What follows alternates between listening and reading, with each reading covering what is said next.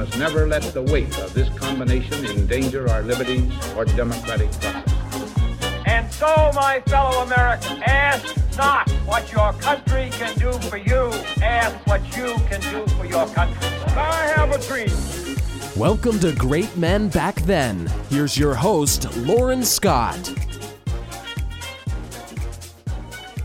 You are listening to Radio Free Hillsdale 101.7 FM, and welcome to Great Men Back Then, where we talk about, you guessed it, great men, specifically great men from American history. Now, I know what you may be thinking right now. How could it be possible that a college student could possibly judge the character of some of the men in our history and call them great, especially when many of them had tremendous faults and made loads of mistakes? I mean, for crying out loud, more than half of the founding fathers owned slaves. My response to that would be this. Yes, many of the men in our history were flawed and made choices that were most definitely not commendable. But I am here to give you the facts. If we take a closer look into the lives of these men, we can better understand just where they're coming from. A lot of people we will focus on have lived through more tragedy and more grief than most people in the 21st century will ever know or understand. Wars, adultery, child loss, and illness all play into the effect of how a person lives their life and makes decisions. For greatness is not about the number of mistakes one makes, but the number of times one overcomes those mistakes and perseveres through hardships. If you have listened to some of my previous episodes, you know that I've been focusing on men from the World Wars. I have featured 4 men from World War I, and last week I featured Audie Murphy, who fought in World War II. Today I will be doing something a little different that I hope will be very special. I'm going to feature a man named Gilbert Addison, a pastor who left behind his church and family to serve as a chaplain in World War II. He was encouraged to do so because he saw many members of his congregation leave to serve in the war, and he felt it as his duty to serve with them, even if he was serving his country in a way that differed from the rest. He was able to save multiple lives while being behind the front lines, ministering to soldiers. Addison's story is special for many reasons, but what I think is most interesting about today's episode is that I actually have a relative here with me from the Addison family. Logan Washburn is a sophomore at Hillsdale College, and he is also the great-grandson of Gilbert. Logan has gathered some stories from family members who personally knew him, and he is going to tell us some of the stories about this great man. Hi, Logan. Thank you so much for joining us today. Hi, thanks for having me on. The first question I want to ask about your great-grandpa Gilbert pertains to his childhood. What all can you tell me about that? So, I personally don't have much background about his childhood. However, I do understand that he was born and raised on a farm in rural Minnesota, and that was with a family who had background in Norway. Wonderful. What can you tell me about his love life, or maybe children he had? Okay, so he ended up attending Moody Bible Institute in Chicago before he enrolled at North Park Seminary. In Chicago, Gilbert was working at the local Covenant Church. It's a Christian denomination in the evangelical area. He was working at the local Covenant Church as the choir director. One day, he ended up falling in love with the organist, and he eventually married her. Her name was Judith. She's my great-grandma Judith. He married her in 1926. Also, early during his ministry career, if you could call it a career, he traveled for about 5 years as the choir director, song leader, and the soloist for a popular revivalist at the time, whose name was Jim Rayburn. That name may sound familiar, as his son, Jim Rayburn Jr., was the founder of the evangelical outreach group for youth called Young Life. So Gilbert worked for his father, Jim Rayburn Sr., helping him do revivals, and he really served the people through the ministry of music there. And that was early on in his ministry career, and then eventually he became a pastor at a Minneapolis church. And then tell me about the life that they built together. So they ended up having 4 children. They lived in Minneapolis, and he became the first Covenant Church of Minneapolis's pastor. And then tell me a little bit about his time in the war. What prompted him to leave, and what did that look like? So while he was pastor at the First Covenant Church in Minneapolis, he found that 300 young men from his church, it was a large church, 300 young men had left to fight in World War II. And so that really inspired him to sign up. He found that he had to be over there serving with them. He's supposed to be their shepherd spiritually, and so he viewed his responsibility as including being over there with the men from his church.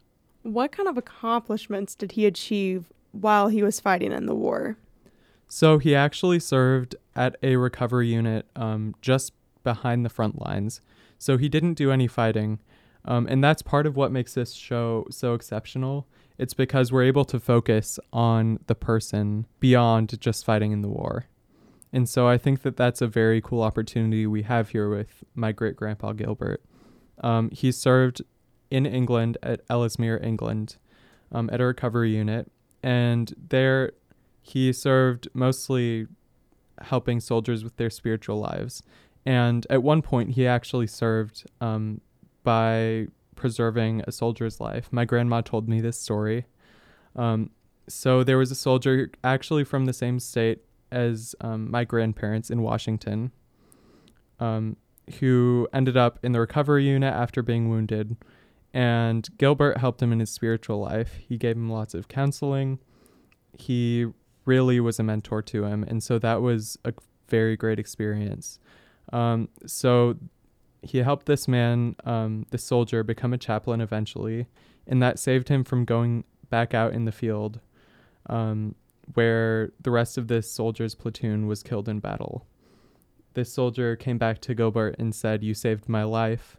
My platoon went back out into battle, and most of them were killed. And so he was very grateful to Gilbert for that. And I know that Gilbert also crossed paths with many of the men from his church while he was in Europe, and he was able to serve as a spiritual counselor there as he had originally intended. Tell me a little bit about his life after the war. What are some stories you've heard about that? So Gilbert returned to the United States, where he became the pastor in Worcester, Massachusetts. He was very grateful to return to serving people through ministry in the United States. But he was also really regretful that he'd spent so much time away from his family. He once calculated all of the time that he had spent away from his family between the military and through ministry. He found that he had spent 17 years away from his family. This is out of his 34-year marriage, and so it was a significant amount of time. So he was very glad to be back. And according to my grandma, his family was very excited for him to be back, which I'm sure is no surprise. But especially my Uncle Warren, my grandpa Evan's brother. He had been acting up and getting into all sorts of trouble after Gilbert had left. And so once Gilbert returned, he sort of brought that element of stability back there.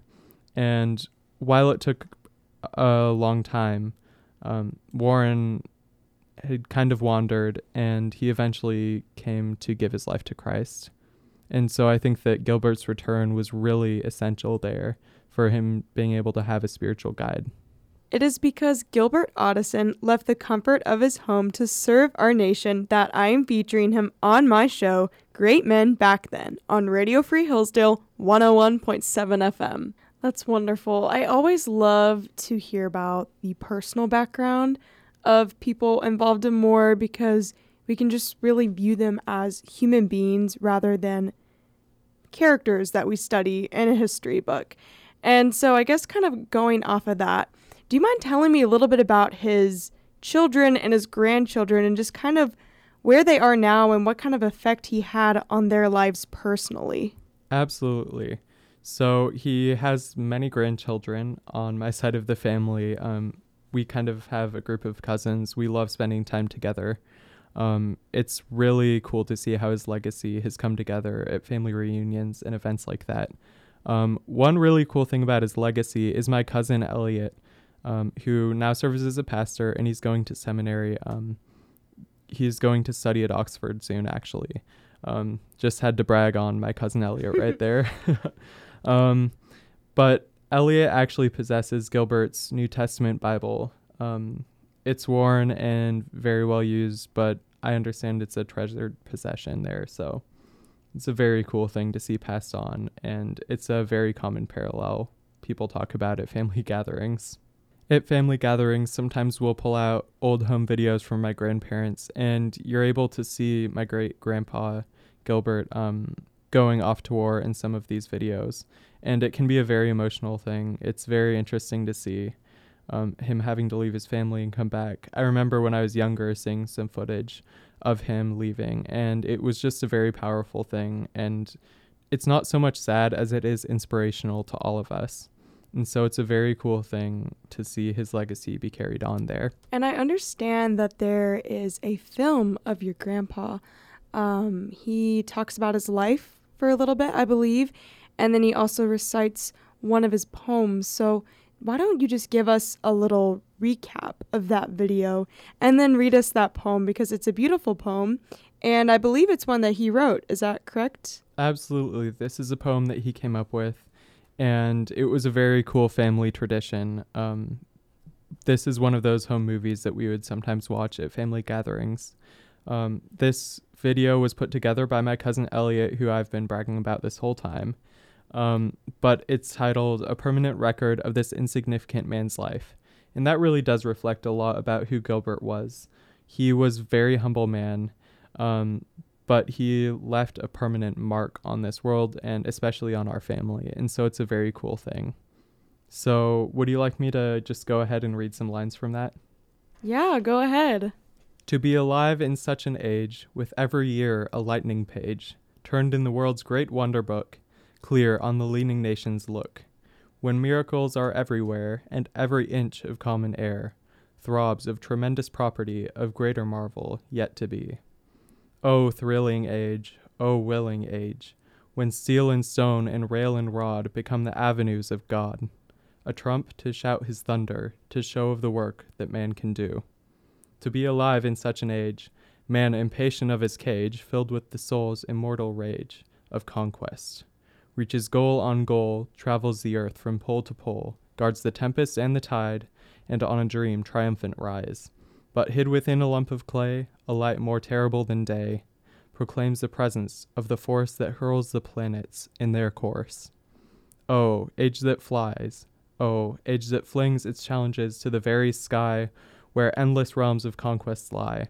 Then earth on tiptoe strives to hear the message from its sister sphere, yearning to reach the cosmic wires that flash infinity's desire. To be alive in such an age, it blunders forth its discontent, it craves to utter God's intent. Seeing beneath the world's unrest, the search entirely on the quest, and seeing through tradition's broken crest, the flash of truth's triumphant threat. Seeing below the seething thought of man, the push of its tremendous plan. O age of strife, age of life, when progress lies through chariot's eye, and on the borders of the sky, the signals of the century proclaims the great marvels yet to be. The rise of woman to her place in the coming of a nobler race. To be alive in such an age, to live in it, to give to it. Rise, soul, from thy despairing need. What if thy lips have drunk from leaves? Bring forth thy sorrow to the sky, and join thy hope with humankind. Take the world's deeds, do the world's thoughts. Think hugely of thy brother's needs. The passion of a larger claim will put your puny griefs to shame. To be alive in such an age, greeted with a flaming harp, and clasp it with thine great old heart. To be alive in such an age.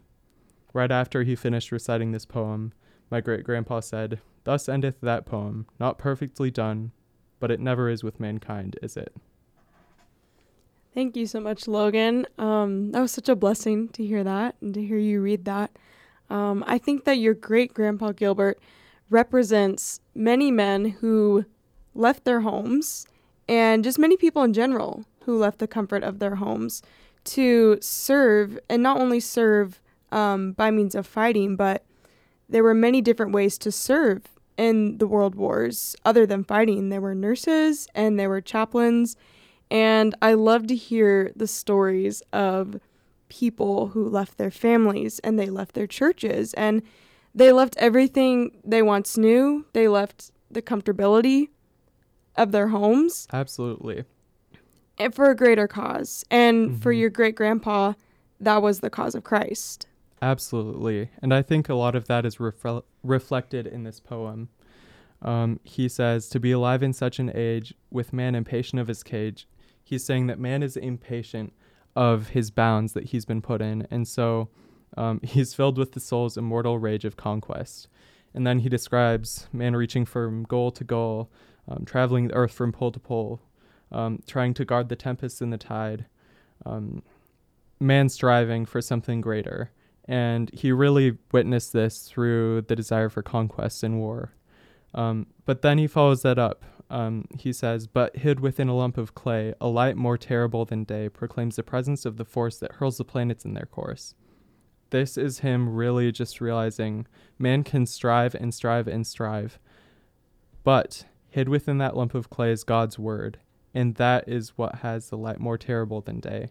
And so it seems that war has influenced his faith, and it's allowed him to get a different perspective on things. And I know that that's been passed down to my family, and it's something that we really do treasure a lot. And so this poetry is very cool because it reflects a lot of parts of Great-Grandpa Gilbert's life. It is because Gilbert Otteson left the comfort of his home to serve our nation that I am featuring him on my show, Great Men Back Then, on Radio Free Hillsdale 101.7 FM. Thank you, Logan. That is really beautiful. And it just reminds me of the reason that so many people did leave their homes and take part in World War II, specifically what we're talking about, is not only because of the cause of their country, but for the cause of Christ and to spread the good news to everyone. And I think a lot of times we can get caught up in thinking that the risk of dying in war is only to the soldiers, but anybody who leaves their home to participate in a war, no matter what your job is, even if you aren't at the front lines, it is a risk. And you leave not knowing if you will return home to your family. And you leave not knowing if you'll ever get to come back to the only life you've ever known. And so I do think it is really important just to take a step back and not only remember the soldiers, but to remember everybody who had an involvement in the war in some way and in some form. Absolutely. And I think it's important to realize the humanity of all of this, right? These soldiers were people too, and they had spiritual needs. They had holistic necessities that they had to be taken care of. And so Gilbert is really someone who shows us a story of that. And I think it's very cool to reflect on that. And I also wanted to add something about when he came back from war. He didn't just stop there. He was able to continue ministering to people. And that's something that's very difficult for many people who come back from war. But this can be something that's inspirational for a lot of us. I mentioned that he went back to pastor in Massachusetts, but then he ended up going also to another church, the First Covenant Church in Spokane, Washington. He eventually retired in 1966, but he never stopped ministering even after that. After he got back from war, he continued this work. And even when his career, I don't know if you would call it a career again because he loved it so much. But when it came to a close, he continued to serve as a transitional pastor in Kansas, Florida, and the state of Washington. He loved the church, and he loved helping churches face certain challenges. Eventually, his wife and my great-grandma Judith, she faced Alzheimer's. And so he really had to turn homeward toward the end of his life and the end of her life, and really realize how to minister to her best. And he did a great job of that. He was a very patient man. And all of that he learned while across the country, while in Europe, he was able to apply to his own family, and he realized the importance of that. And so he loved ministry, and God gave him the strength and the insight to put that to work even back at home. Thank you so much, Logan. I've really enjoyed my time with you today and getting to learn more about your great-grandpa. And again, I just think it is so important to have a record of these kinds of stories because, I mean, you talked about your great-grandpa, he's passed away, and soon enough the next generation will be, and then after that the next generation. And if we don't tell these stories, and if these stories don't have a place to reside, then they'll be forgotten one day. And then before we know it, our generation won't know about these kinds of stories. Absolutely, and it's an entirely different way of life. You know, he grew up on a family farm in Minnesota, and that's a way of life that's disappearing before our very eyes as well. And not only that, but the journey from a farm in Minnesota to Chicago to Europe in World War II, to serving people through faith. I think that's something that's, it's like an American journey that we don't embark upon as much today. And I think that's sort of sad, but it's also inspirational because it gives us something to continually work toward. Thank you, Logan. This has been such a wonderful opportunity to get to talk to you and learn more about your great-grandpa. So thank you. Thank you so much for having me on. It's been a great time. Again, you have been listening to Great Men Back Then on Radio Free Hillsdale 101.7 FM. I hope you have enjoyed today's episode and even learned something new. Come back next week as we will discuss another great man from World War II on Great Men Back Then on Radio Free Hillsdale 101.7 FM with your host, Lauren Scott.